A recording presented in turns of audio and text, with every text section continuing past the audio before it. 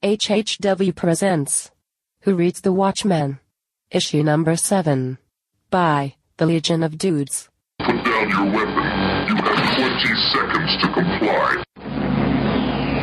Banded together from remote galaxies are the most sinister villains of all time. The Legion of... Dude, I serve a society by rocking. Dedicated to a single objective, the conquest of the universe. Excuse me. I have to go. Somewhere there is a crime happening. It's the Legion of Dudes podcast.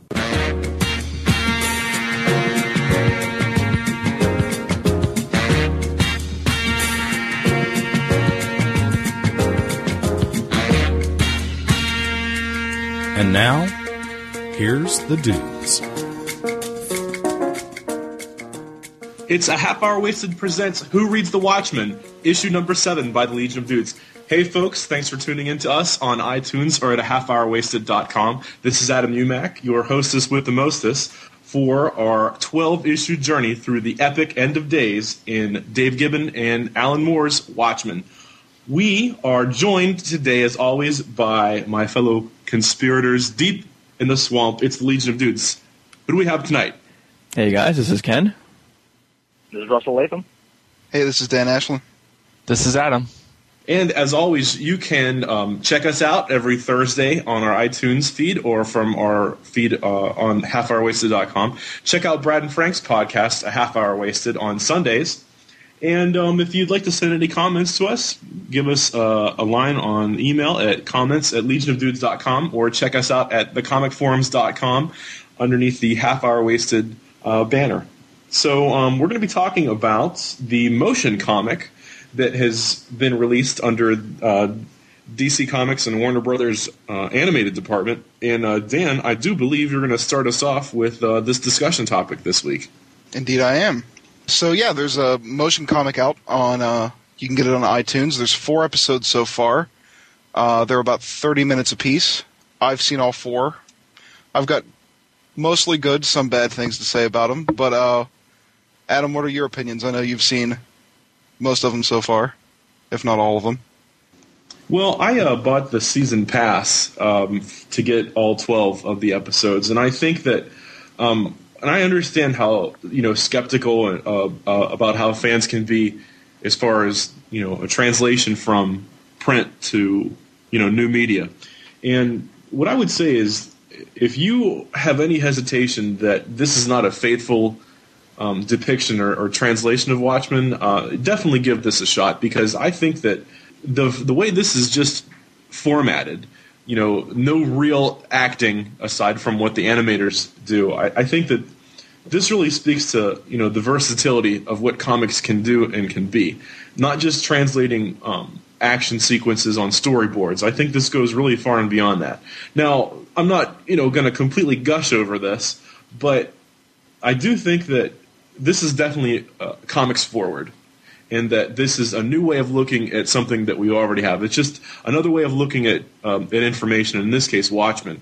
And I think that in the long run, DC is really going to benefit, and Warner Brothers as well, from releasing Watchmen as their first initial motion comic. They're doing Batman Black and White next. And I think they're concurrently doing Mad Love as well. And also Superman Red Son. Yes. I've always been one that, I would love to see the Long Halloween translated in a motion comic like this. I think this would be better served in a motion comic than in like the DC animated series, kind of like Superman Doomsday, New Frontier. There's a lot of, seriously, if you think about the backlog, there are so many possibilities. I would only think that you'd be limited actually by the art, which one would translate well. I don't exactly see Kingdom Come coming to motion comics, just because of the arrangement and style and overwhelming substance that an Alex Ross production would have to go with it. But what a service this has done to Dave Gibbons' art. Yeah, well, I think the coloring in the book and just his style of art lends itself to this. Just from an animation standpoint, and with my limited knowledge, kind of figuring out what goes into it, these would take a hell of a lot of work I mean, I think from what little I've been able to find out about it, I think Dave Gibbons has helped out by kind of redrawing a lot of the backgrounds, at least expanding on his original art, because there's not enough to get it into that widescreen format. But I mean, these would take forever to cut apart and animate each character and get everything the right way. Yeah, he's done overlay work for like the Minutemen photos, so that there's an actual complete picture of all of them together and things along those lines. And it seems like they're starting to come out with some regularity now. I know there was a pretty long gap between issue 1 and issue 2, but I think since issue 2's come out, it's been, every 2 weeks, pretty regular now? Yep. Yeah, I think that initial one, the time gap and the fact that it was free, I think was kind of testing the waters just to see how many downloads they get before they go into like full-on production. Because like I said, there's probably a lot of time and energy in these, so I wouldn't want to just start putting them out if they were going to bomb. Now let me ask you a question. If DC released an original graphic novel that was not in print and it was solely on Motion Comics, would you buy that if you've never read it before in your life? A few things would have to change. I think they'd have to get more voiceover actors. Not that I mind what they're doing in the Watchmen comic, although the female voice gets a little weird just because, I'm used to animation and all that kind of stuff. But I think if they were going to try and sell me something that was completely new that I'd never read before and that's the only way I could get it, they'd have to bump it up a little bit. Let me ask you something about the voice work. I listen to a lot of audiobooks, not a lot of full cast stuff where they have different actors, but when there's just one reader reading the book, and a good one will put inflection and put style into each character so you can know what character just by the way he does a character. But the ones I'm listening to right now, it's a male speaker, but he does the female parts as well. I think someone else commented about hearing Sally Jupiter with a man's voice. How is this different, or is it different from an audiobook? It's just the fact that you're seeing an image along with it? It doesn't seem like it would be that distracting to me. It is a little bit distracting to me, just because I think with the visual part of it, it's a little bit harder to suspend disbelief with it.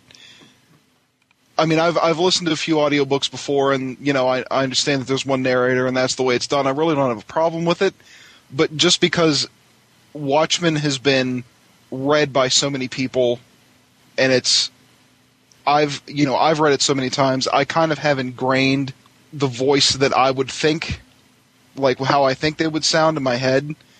So it's a little bit wonky for me. And I think also that there are so many characters in Watchmen that really there's only like so many voices he can do. So a lot of people start to kind of sound the same.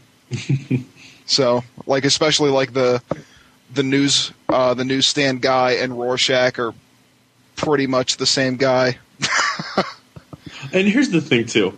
If this book had Wonder Woman in it, that they wouldn't let it get away.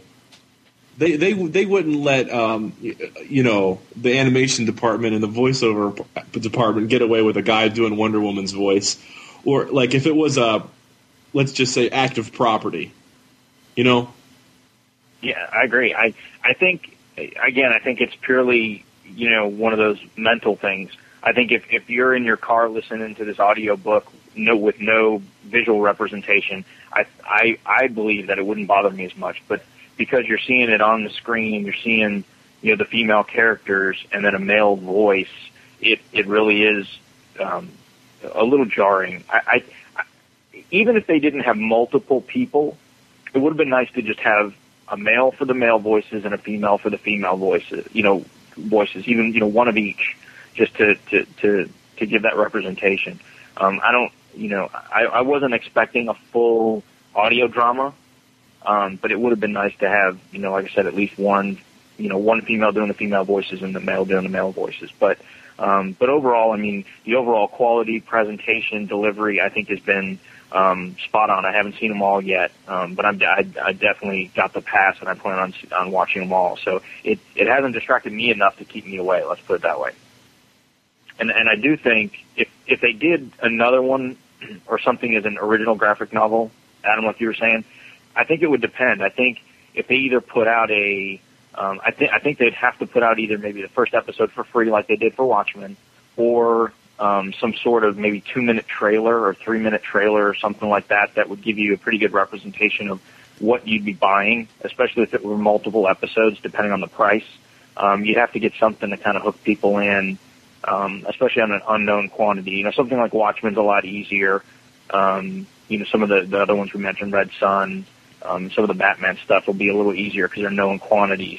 But an unknown story, even with a known quantity character, would still be, maybe a little risky. So, now let me ask you about the quality of the storytelling.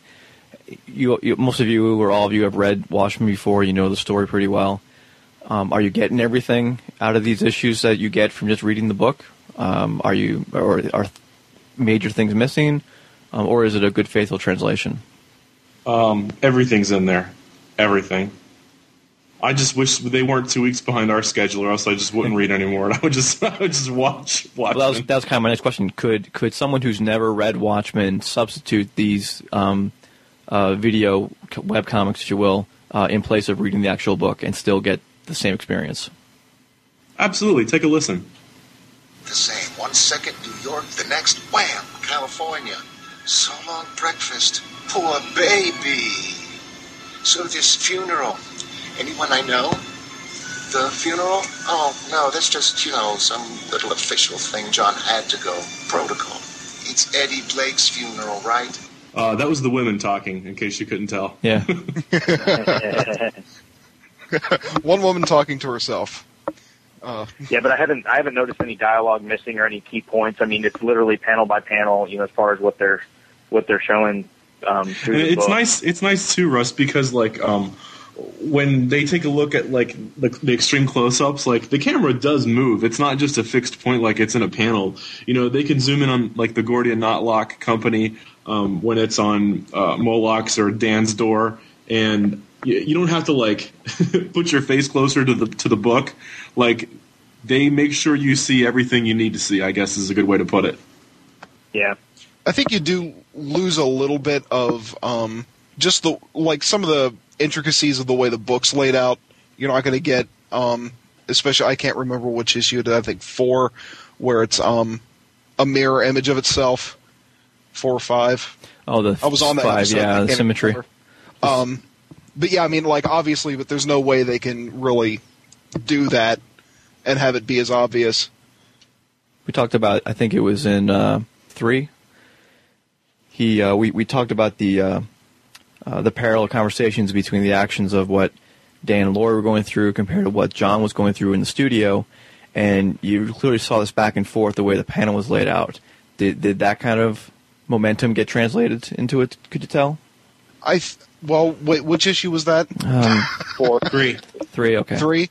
All right. Where he leaves Earth. Yeah, when he was being confronted in the TV studio.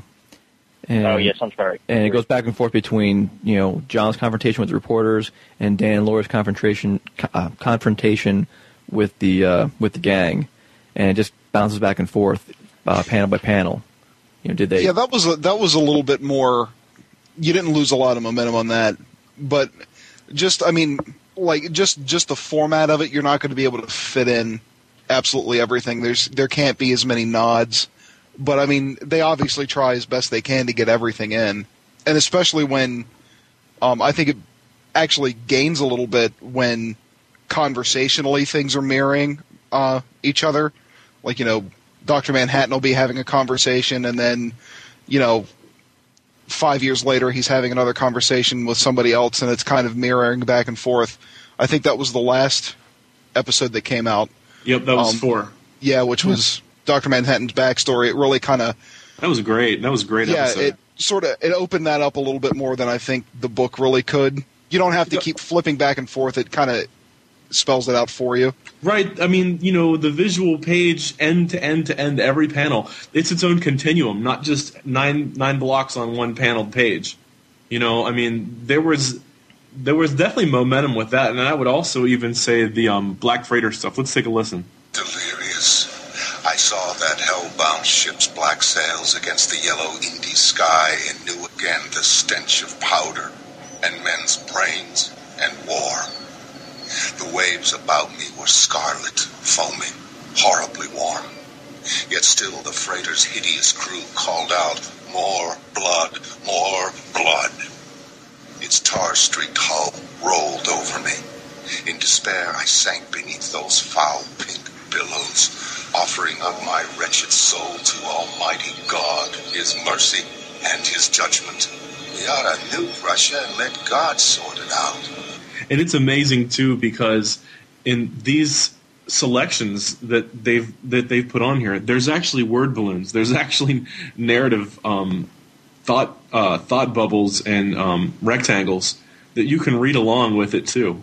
When Bernard and Bernie are talking and gesturing, it's pretty phenomenal. That was actually going to be my last question: was how well was the Black Freighter handled? And it sounds like they did a good job with that. I would say so. I think it'll really ring forward coming in the next couple of issues, because they're only on 4 right now, a couple weeks behind us. But we should finish up right before them. They should finish up right before the movie, and we'll have read Watchmen 2 different ways and 3 different ways if you think of the movie too. Have you guys seen where the next full trailer is going to be released supposedly with Quantum of Solace? Well, that means it'll be out now, because isn't that out right now? It comes out this weekend. Yeah, this Friday. I thought it was the 7th. Okay. So I think overall, those of us that have seen it, big thumbs up. Yeah, I'd have to say so. I mean, I'm getting every episode that comes out. I'm not man enough to do the season pass, but yeah, so far I'm pretty pleased with it. Now, just get a female voice actor. Is this available in any way other than iTunes, or is it just iTunes right now? I think you can subscribe to it like you would a normal podcast. Yep. But I just get everything through iTunes, so I'm not really up on that other stuff. It is a pay thing. You buy it, right? It's not all free, right? No, you have to pay for it. Right. Yeah. You even have to pay for the first episode now, I think. So. Yeah, they took down the freebie. Limited deal. Yeah. All right, so I guess we move into Chapter 7 of The Watchmen. And, once again, we start off with the cover being a large, blown-up version of first panel on first page. And in this case, we get a large blown-up image of the goggles on the Night Owl's goggles looking out at the owl ship. And we see what looks like a smudge or a clearing on the lens. So almost like where somebody took their finger and literally wiped away a speck of dust or dust covering off the image. Yeah, we found out that's exactly what happened when Laurie is down exploring through the owl cave, if you will. And third panel, there she is. You can see the dust on her finger. That's exactly what she did. And then repeats it on the owl ship itself. We kind of see in that third panel also, when we see her finger with the dust on it, the Night Owl's costume, and then the belt there. I always got a serious utility belt, Batman utility belt vibe out of seeing that hanging the way. That's what it is. It just reminds me so much of the Batman utility belt, especially like from almost like the '60s TV show with the over exaggerated pouches and stuff. Rob Liefeld will be proud. The first page, there's no dialogue, and even the next page, very limited dialogue. But you can see Laurie's kind of snooping around, and it's interesting how she goes up to the window on the owl ship and starts to wipe away the dust on it, just like she did on the goggles. So it's mirroring that same position. And again, we see a lot of the circular, references, like either the face of a watch or the smiley, that kind of thing, all these circular references that we get. And it's, she's almost content, when we see, she's kind of got a smile on her face in that fourth panel, and then, when you see her on the eighth panel when she's kind of kneeling down to take a look at the ship, she's got a smile on her face, like this is, looking, remembering the glory days and looking back is really making her happy. Yeah, not just that. She can talk a good talk about how she never really wanted to do it. She wasn't really into it, but she really was, and she really enjoyed it, and she misses it. Now, if you found yourself exploring unattended around a fairly reasonably high-tech vehicle such as the owl ship, would you start pushing buttons randomly? Oh yeah. Oh, okay. I'm compulsive. I'd do it. Well, I have to say that I wouldn't exactly assume that the button she pressed was the cigarette lighter when it's next to a button shaped like a missile. Oh, she didn't even see the missile button. It wasn't until later when she's like, "The what now?" I think that says something to her attentiveness. And it's funny too. We almost get like the first real comedic moment in the book. Where it's almost slapstick style, comedy. Where she pushes the button on the flamethrower and then boom, we cut to the exterior and it says a brother to dragons as, we get a big burst of flame shooting out the front of the ship. So I just thought that was interesting that it was kind of a almost slapsticky style comedy moment. I could see this scene being cut from the movie. I'm just would love to see that, just to have that comic relief moment, which is really probably what it serves. Is after you just got done with Rorschach's scene, you really need to laugh at this point. So I hope they keep it.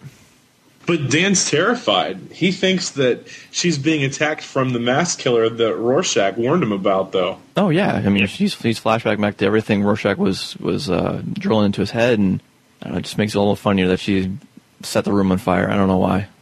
Well, it's interesting too because Dan is, at first he was kind of dismissive of Rorschach and thinking he's crazy, but now as a little bit of time, more time has passed, several days have passed, and he really, it shows you just how much, he's starting to put stock in what Rorschach told him, or he kind of saw it all along and saw the truth in what he was saying. So here he kind of freaks out.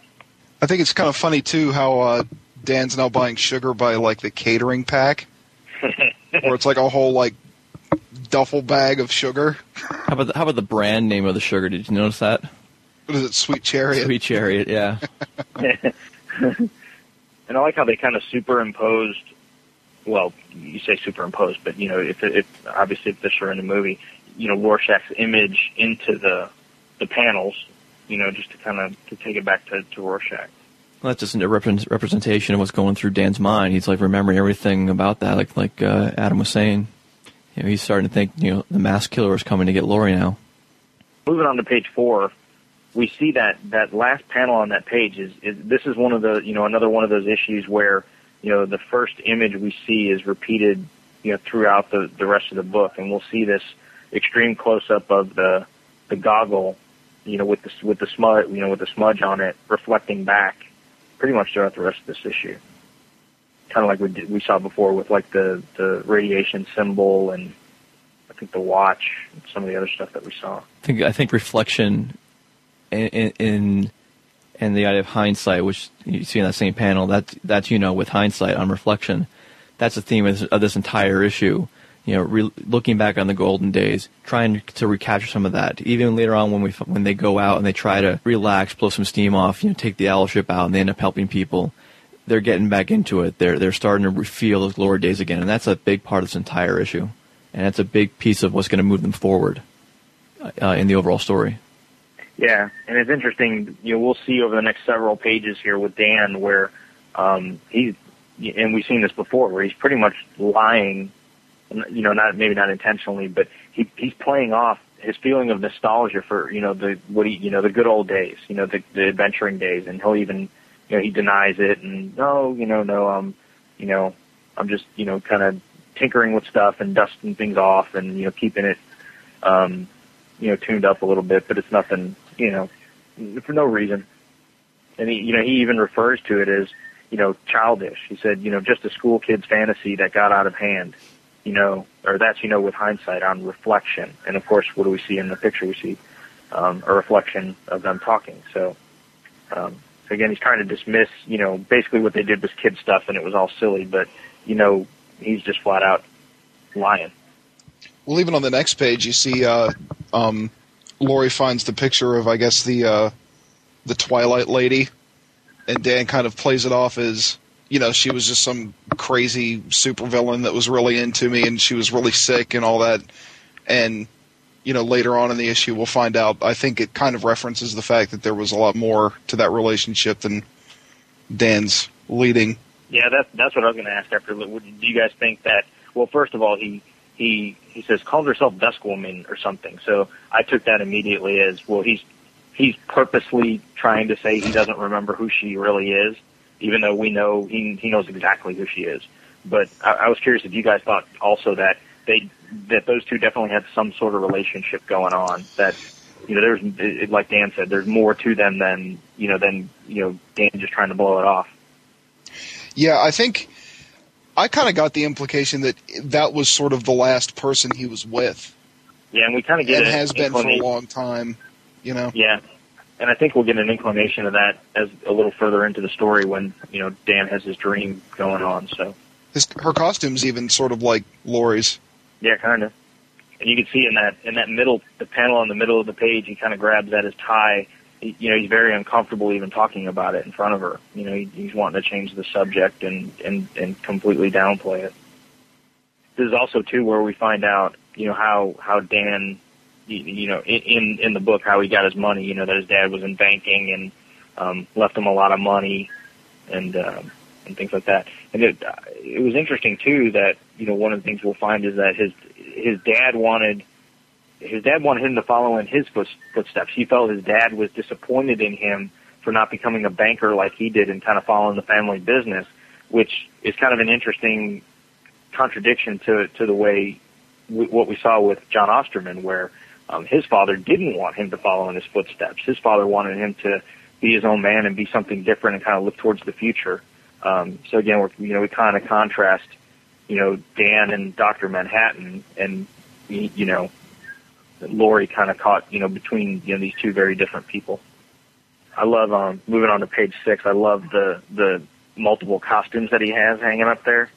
The green, and then the which was an underwater suit, and then the orange is the I'm assuming what's going to be a radiation-proof suit because it's got the little radiation symbol on the chest. Right. Hey, he might need that one later. That just made me think of some old-school Iron Man stories with the different costumes. It's kind of funny because Laurie's outfit, it kind of looks like Elastigirl from Doom Patrol. It kind of looks like Rita's costume. I know that's probably not intentional, but just coincidence.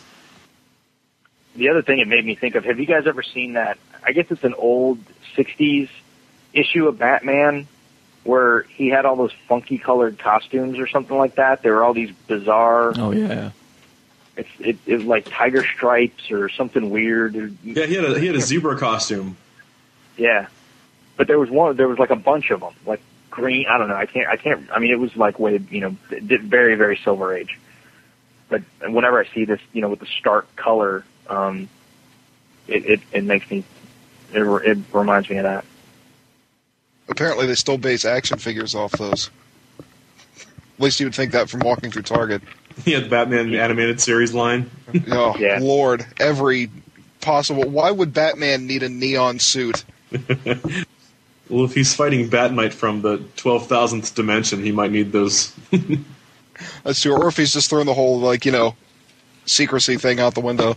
He needs the neon suit so when he goes into that back alley with all those crazy gang members with the fluorescent, paint and stuff all on him, he can fit right in. At least in Joel Schumacher's world, I guess. Yeah. What do you guys think of the whole, her quitting, her quitting her through with smoking? Do you think that was just like an overreaction to almost burning the place down, or it just seemed like it kind of came out of nowhere? And then she kind of says, talk about dangerous habits. And I'm assuming that she's referring to the fact that, because she's basically a smoker, she almost burned the whole place down. Well, I think it was more that she was one button away from hitting the missiles button and not the flamethrower button. She's like, oh, whoa, I could have really hit the wrong button. I thought that was I thought the same thing, that it was like very sudden and abrupt. But then when I reread it, I'm like, oh, she's freaking out over the fact that she, could have blew the place up, not just set something on fire. Good point. That's kind of the whole theme of this issue, though, is they kind of realize they're one step away from death at any moment, so why not just do what you want to? Which is why, by the end of this issue, she's smoking again. So, one of the things I thought was really cool on this page 7 is the way that middle section, the middle panel, they tell the story, but yet it's one continuous image. So we start on, what's the fourth panel where they're still in the ship, and then we move to the middle panel where they're walking towards the exit, and then we get to the sixth panel, which is them moving out of the ship, but it's all one continuous image. Yeah, like I that. didn't even notice it the first time, but yeah, you're absolutely right. The old dusty owl ship. Then we find out that it even has a name, that he calls it Archie after Archimedes, which is Merlin's pet owl. And it's just funny how it's almost like he's rambling about all these, these tech gadgets and what this does and what that does and how things are named. And it's almost like she's off looking in, either in another direction or she's moving on to the next thing. And he's just kind of going on, just rambling.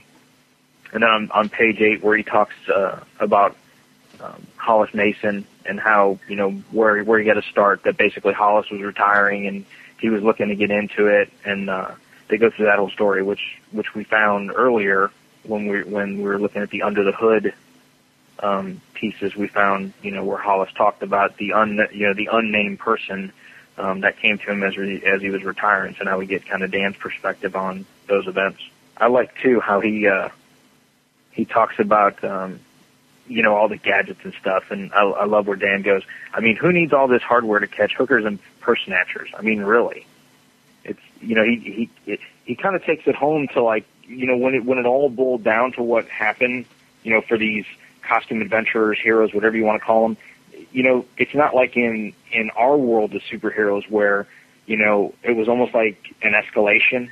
You got costumed adventurers that had all these, wild costumes and crazy gadgets, and it kind of begat villains that came out in crazy costumes and gadgets, and, it was kind of this whole escalation. But in their world, it was really, when it kind of boiled down to it, it was, street thugs and petty criminals. They had all these, crazy gimmicks and gadgets to like you said, catch purse snatchers.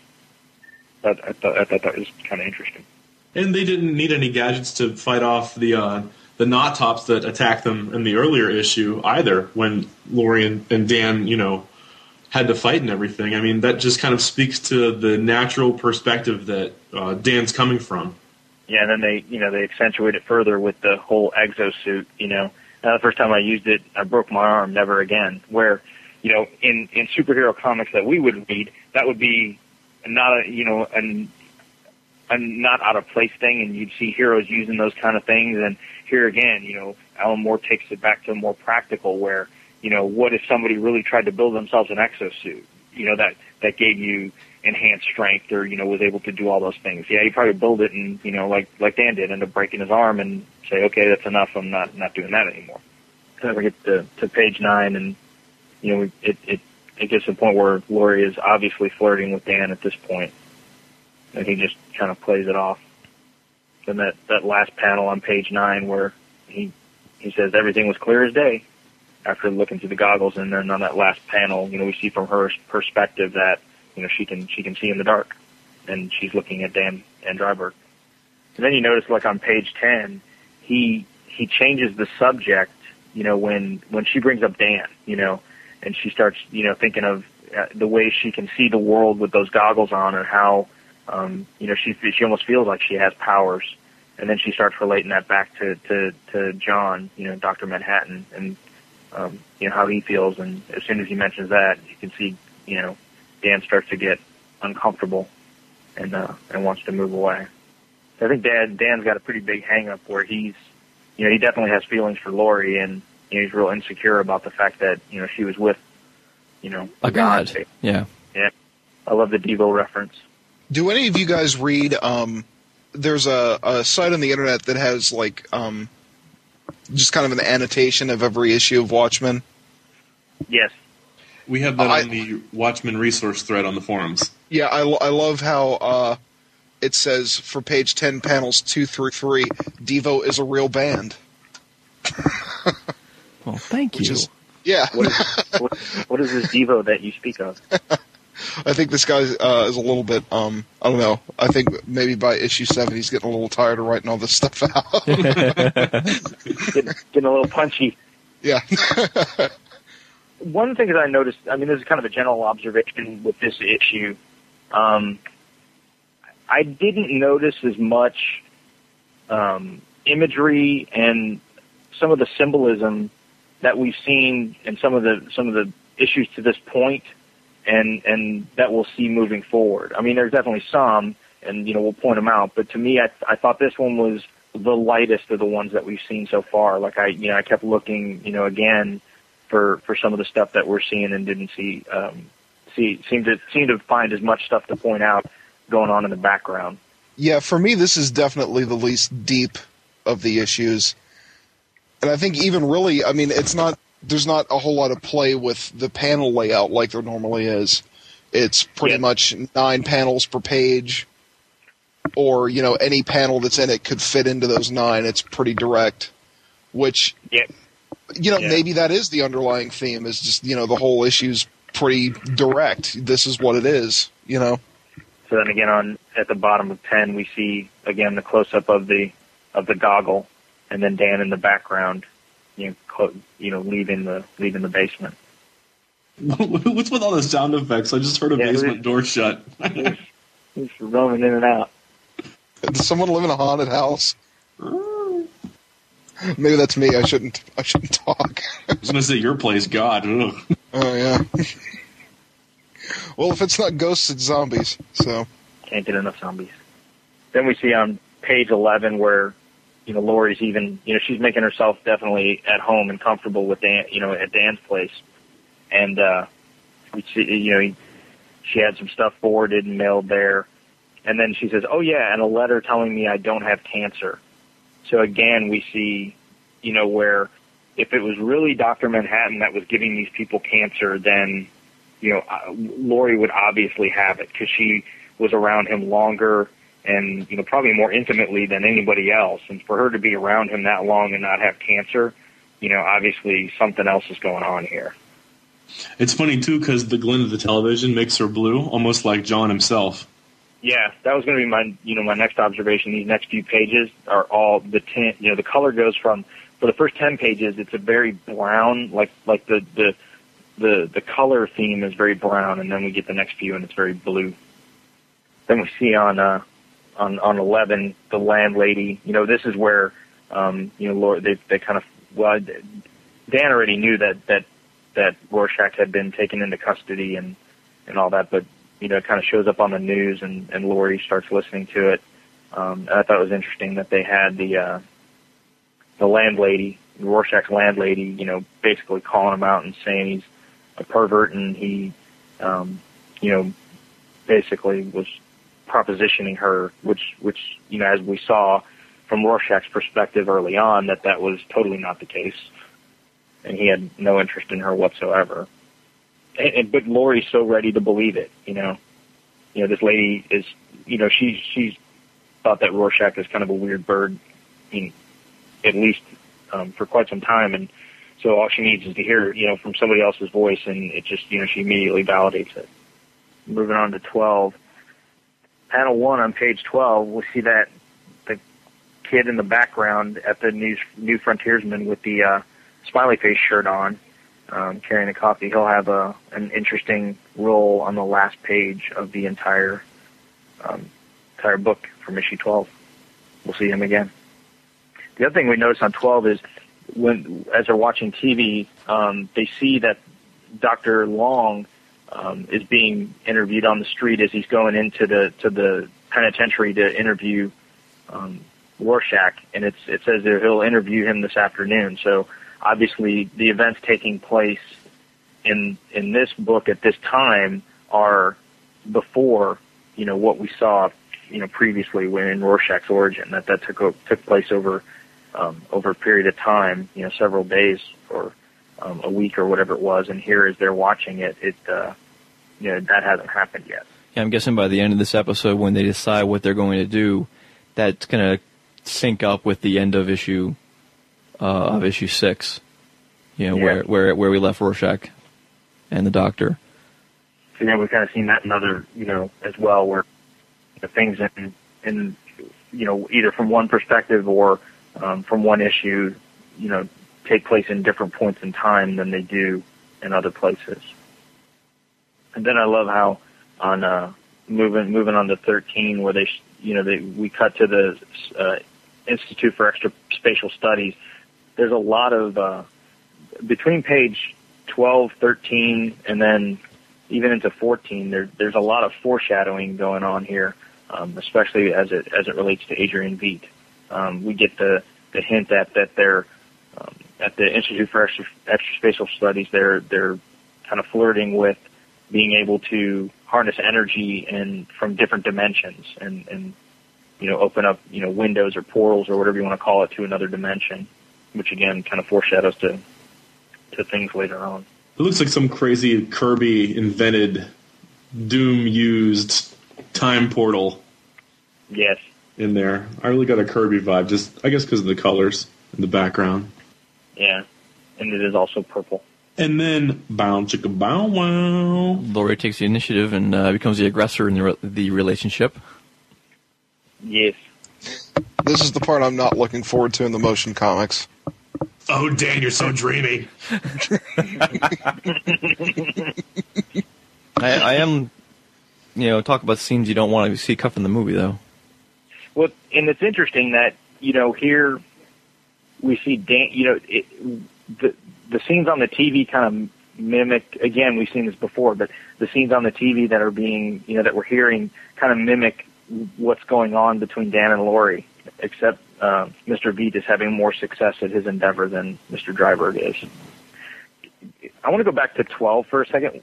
If you look at the bottom of the middle panel on the bottom on page 12, that they talk of since there's a kind of a limited amount of symbols going on. I won't make sure I point out the ones that I do find, but that middle panel on page 12 at the bottom, they talk about Hiroshima Week, and he says he read an article in Time Magazine with pictures, kids' body skin burned black, and then we see their, again, the silhouette thing, but as he's talking about that, we see their silhouette on the back, the background against the wall where they're sitting there watching TV. Then the police are, that last panel on 12, the police are arresting women at a peace demonstration, and those women are wearing camo. I just thought that was interesting.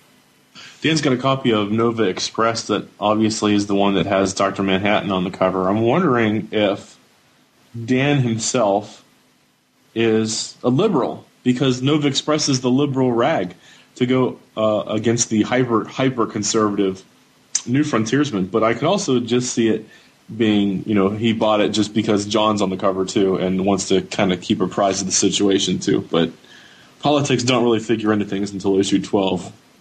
I almost can see Dan as he's so wishy-washy, being very middle of the road. Probably one of those third-party bozos.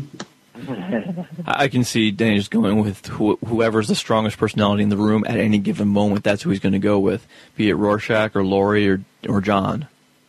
But it's funny how we one panel of Laurie and Dan, the next panel, focusing on Adrian, and he's having great success at his athletic endeavor, and he's showing off, and Dan is failing miserably.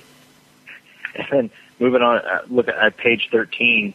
If you look at the clock, it's almost like, again, we see like the clock, and if we give it as a representation of a smiley face, the clock is even frowning. The hands are pointing almost in that downward, like even time is frowning on for Dan Dryberg. But all this dialogue that's going on, it's just, again, it kind of made me laugh as I was reading it, how it just mirrored how miserable things are going. Then at the bottom of 15, instead of giving us a close-up on the goggles like we've seen on the other pages, we get a close-up on Dan's glasses that are laying on the floor next to the coffee cup, reflecting the TV back out. And I don't even want to talk about pages 16 and 17. Yeah. But this is where, we did, again, no dialogue except on the last panel of 17, 16, 17 kind of go together.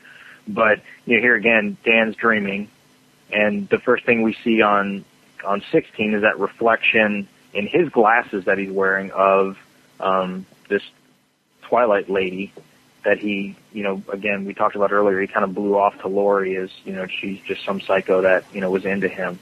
But as he's dreaming, especially after his somewhat intimate encounter with Laurie, as he dreams, the first thing he dreams of is the first woman in his vision is of the Twilight Lady, and it shows them, kind of, embracing, and as they kind of tear away their clothes, we cut to Dan and the Twilight Lady, and what's obviously, both their prime. I mean, Dan in that panel on the middle far left, he's obviously, Dan at his peak, and we even see it on the next panel. You can tell this is definitely, young, spry Dan and not old, flabby Dan. And then, they tear skin away again, and it's Dan in his prime as Night Owl and Laurie in her prime as Silk Spectre. And then again, just as they begin to embrace, we get the nuclear blast going off in the background. The two of them get obliterated, and Dan wakes up sweating, scared out of his mind. This is a scene from the new trailer that I think they got pretty spot on.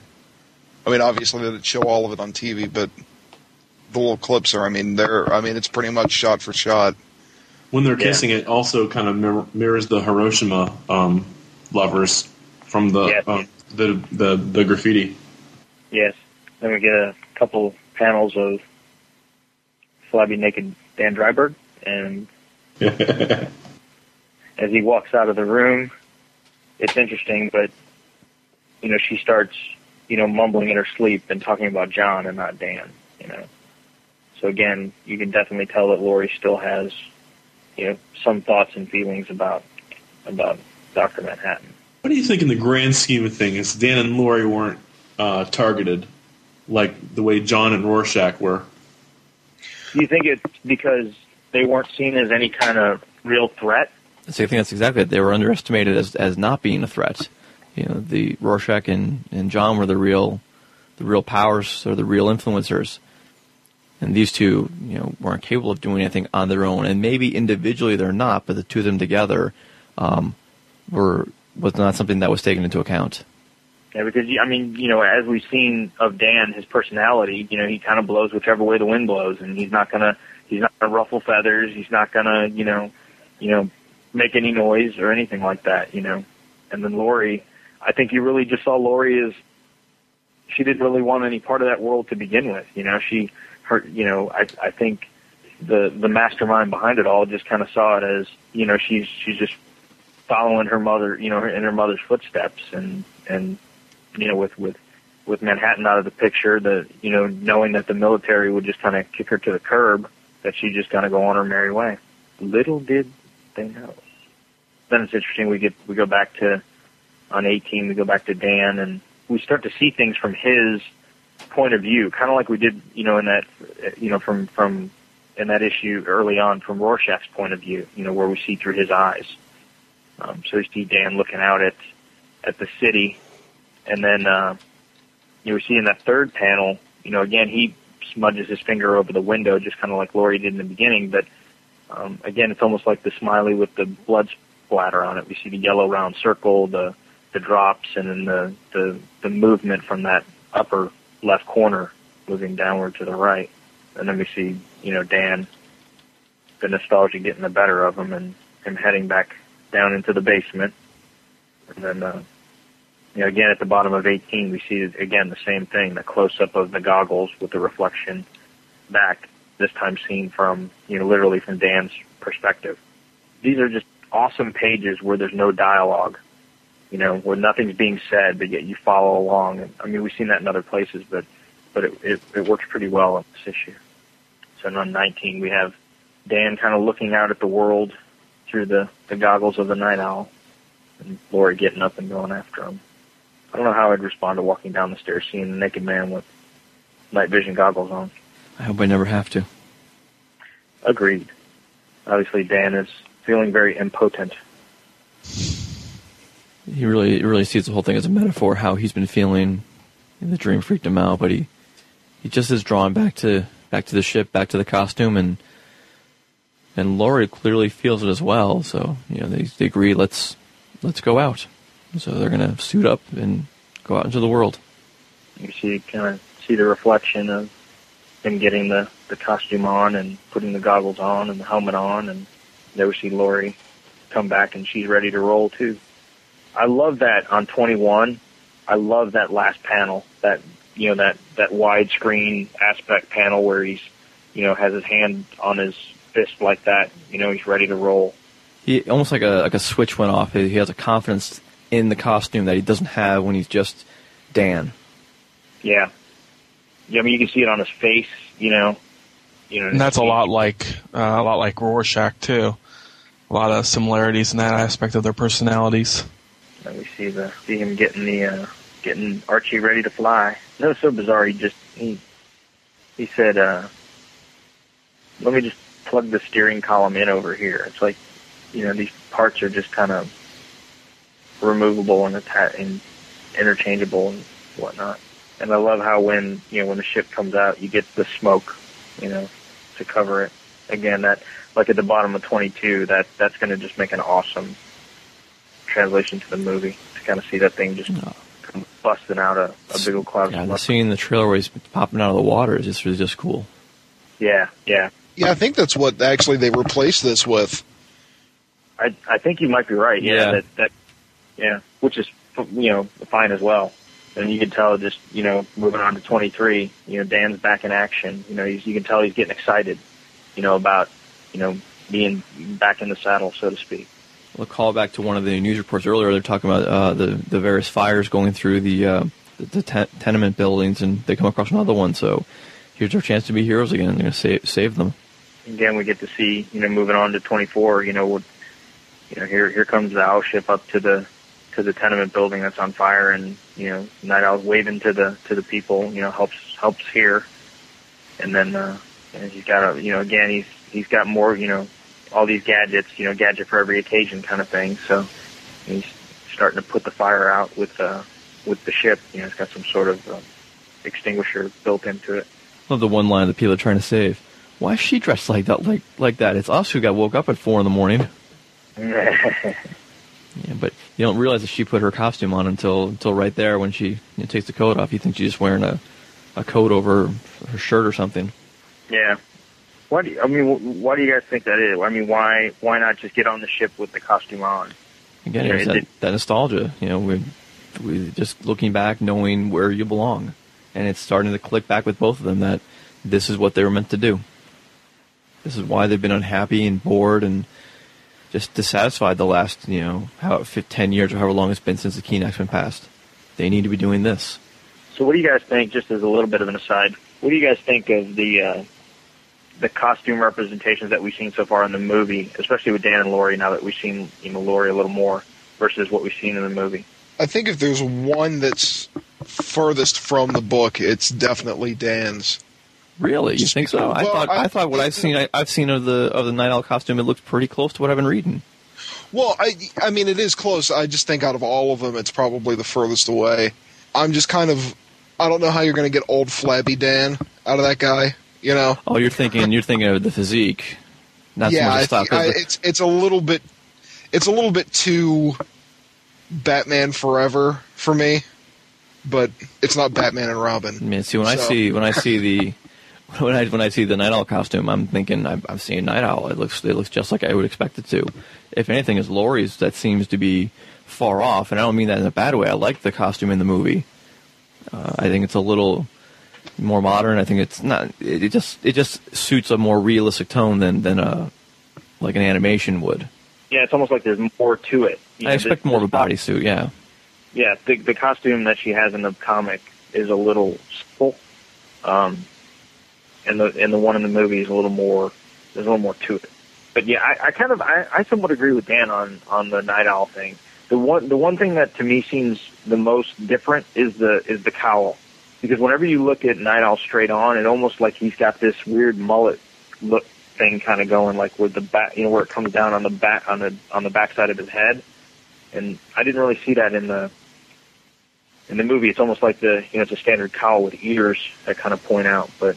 Yeah, he's got kind of like a helmet. Yeah, I still like it. I mean, I definitely like it, but I was just curious what the consensus was. Well, with any movie, that's kind of to be expected. I mean, it can't be the movie can't be the book.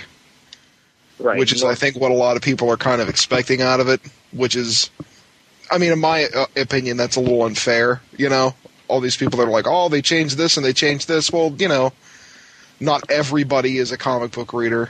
Not everybody's going to go into it with, the experience we've had with it. So it has to be a little bit user-friendly, Yeah, I don't think any of the costumes have taken me out to the point where it's like, well, that doesn't look like who it's supposed to look like. I mean, definitely not. You can tell who everybody is. Yeah, absolutely. Like I said it before, I mean, if you want to, if it's intended to be identical to the book, then read the book. And you got to do something to make it, more interesting for a translation. I mean, you don't have to make it a drastic departure, but you got to change something. You got to give, if you're sitting in the audience and you know everything that's going to happen, you know exactly what's going to be said, and you know exactly how it's going to end, what's the fun in that? To me, I want to go and sit and be able to point out the things that are the same, but I also want to have some element of surprise and some, something that's different that I'm going to look at and go, no, that's pretty cool. That I didn't think of it that way. So I'm hoping we see the same. Yeah, I think the ones that they needed to get exactly right, they did. Rorschach, Dr. Manhattan, the comedian, they really didn't fuss with those too much. Those are pretty spot on. But I think, Ozymandias you can play with, Night Owl you can play with a little bit. So I'm actually kind of anxious to see, because I don't think we've really seen any of the old superheroes yet. The only thing I think I've seen is Silk Spectre in the poster. The latest webisode, if you guys watch, for all you listening folks, if you go to the Watchmen website, the latest webisode starts off. The focus is the women kick butt, and it's a focus on both Silk Spectres. So it's a real close up of Carla Gugino and Malin Ackerman, but it starts with the photo shoot of the original Minutemen in their old school costumes, and it is spot on. I mean, it is identical. I mean, to the old, you can see them as that shot is identical to the photo that we see in the book, and you can tell like they're old, like wool costumes they were wearing and everything. It's really good. So it's like 3 minutes long. I highly recommend you check it out, because they don't give too much away, but it's kind of interesting on what they show, and they show that scene being shot. So that's really cool. So I thought it's interesting here. Again, we see how Archie can be reconfigured by showing, Dan's like, okay, well, I'll just put the steering column on the roof and we'll cram more people in.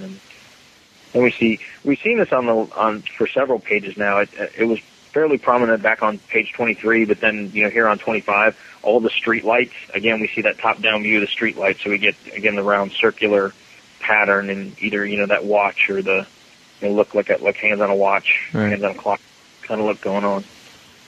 It's so funny that they're rescuing these people, and they're, Laurie's trying to get them on the ship, and, she's just telling them to, kind of almost yelling at them to get on the ship and calling them names and stuff like that. It's really kind of funny. So like, we're saving your lives and you people are being ungrateful. And then once they get on the ship, then it's time to serve some coffee. I love playing music and serving coffee. That was great. Yeah. And you can just see Dan, moving on to page 26, you see Dan on the top of that ship, and he's just, top of the world. He even says it, oh, don't worry about me, I'm fine, just fine. He's, he couldn't be happier at this moment right now if he tried. Well, he's about to get happier. Well, this is a throwback to issue 3 when they were fighting the Knot Tops, the gang. Once they're out of it, they had this excitement, this pent-up energy, this sexual tension between them that they didn't or couldn't act on, and now they have the same feelings, but they're more than happy and more than ready to act on it this time. Yeah. And then, notice what I took out of this is that Dan is the aggressor, quote-unquote aggressor in this. Up until this point, he's been the shy, change the subject, kind of bumbly guy. And then after this, he's like, okay, it's on now. And, I don't know. She's the one who goes for his goggles and pulls them off, and he's questioning what she's doing.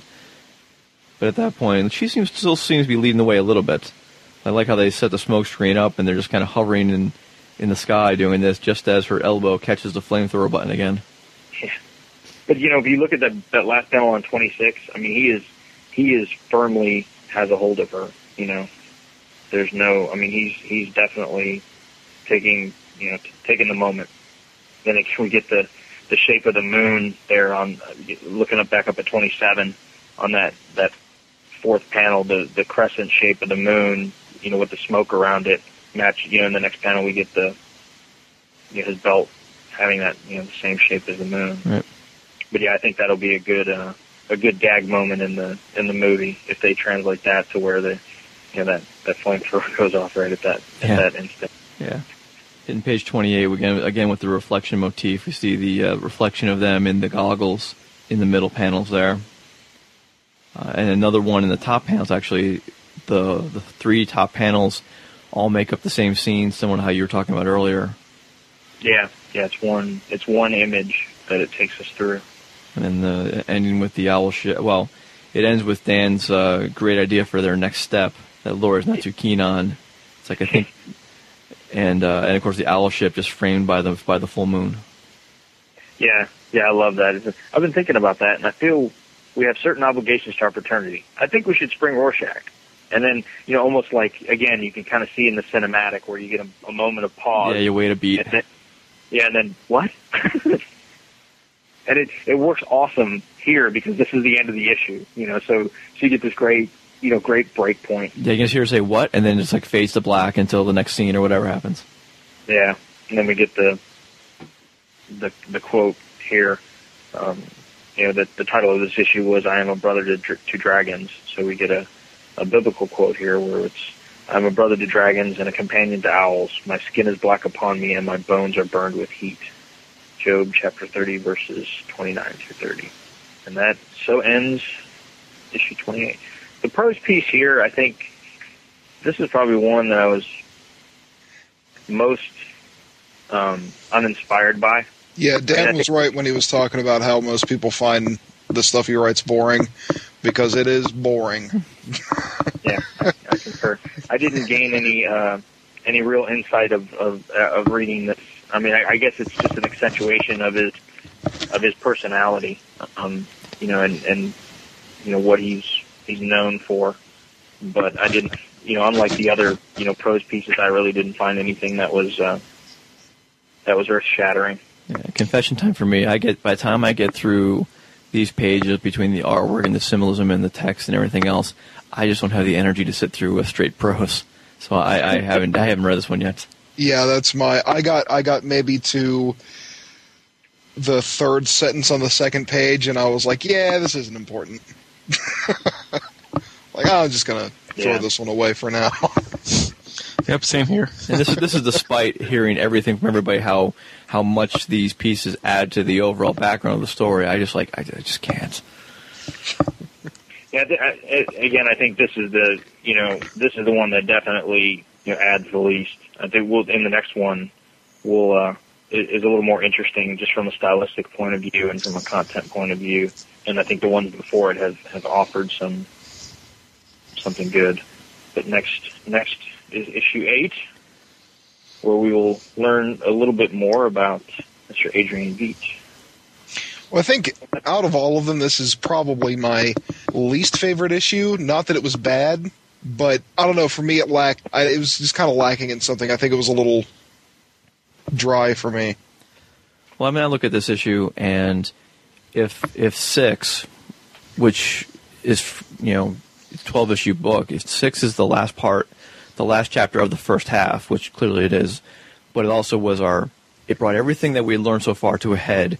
This is, I think, a great way to set up the second half.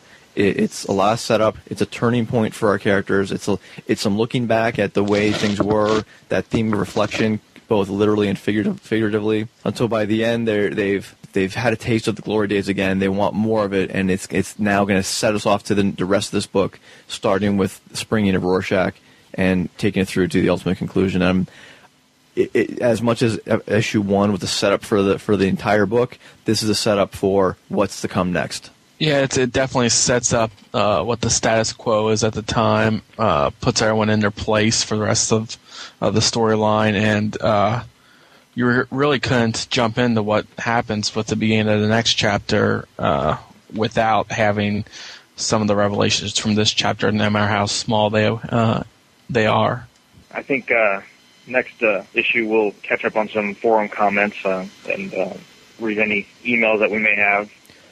And next week's going to be just a catch-up episode. I'm not sure exactly in general what we're going to talk about, but like you said, emails and forum comments. In 2 weeks, we'll be hitting Chapter 8 of The Watchmen. I have a quick aside. This will be I'll tell a Wizard World story, a Wizard World Texas story that will relate to Watchmen on 2A. One of the things I found interesting there is folks that were selling Watchmen trades. It was funny to see how everybody was selling a Watchmen trade for just the regular trade paperback, anywhere from $20 to $10. You'd go to some tables and they'd be like, hot book, $20, great deal. And then you'd go someplace else and it'd be like $13. And then you'd go someplace else and they'd have, bins of half off trades and we'd see it for 10. So, we were able to get Bill McGonnell, the voice himself, a copy of the Watchmen trade. Nice. So he can play along at home. That was lacking. And then, Mr. Half-Hour Wasted host, Brad Milo himself, I think unintentionally offended, a lady at one table with the new book that came out, Reading the Watchmen, right. Watching the Watchmen, made a comment about, I think it just turned out to be more of an art book and a sketchbook than was kind of hyped up, that there was more to it. And there was some lady that was looking through the book and she's like, what's wrong with that? And Brad's like, there's nothing wrong with that. I was just making an observation.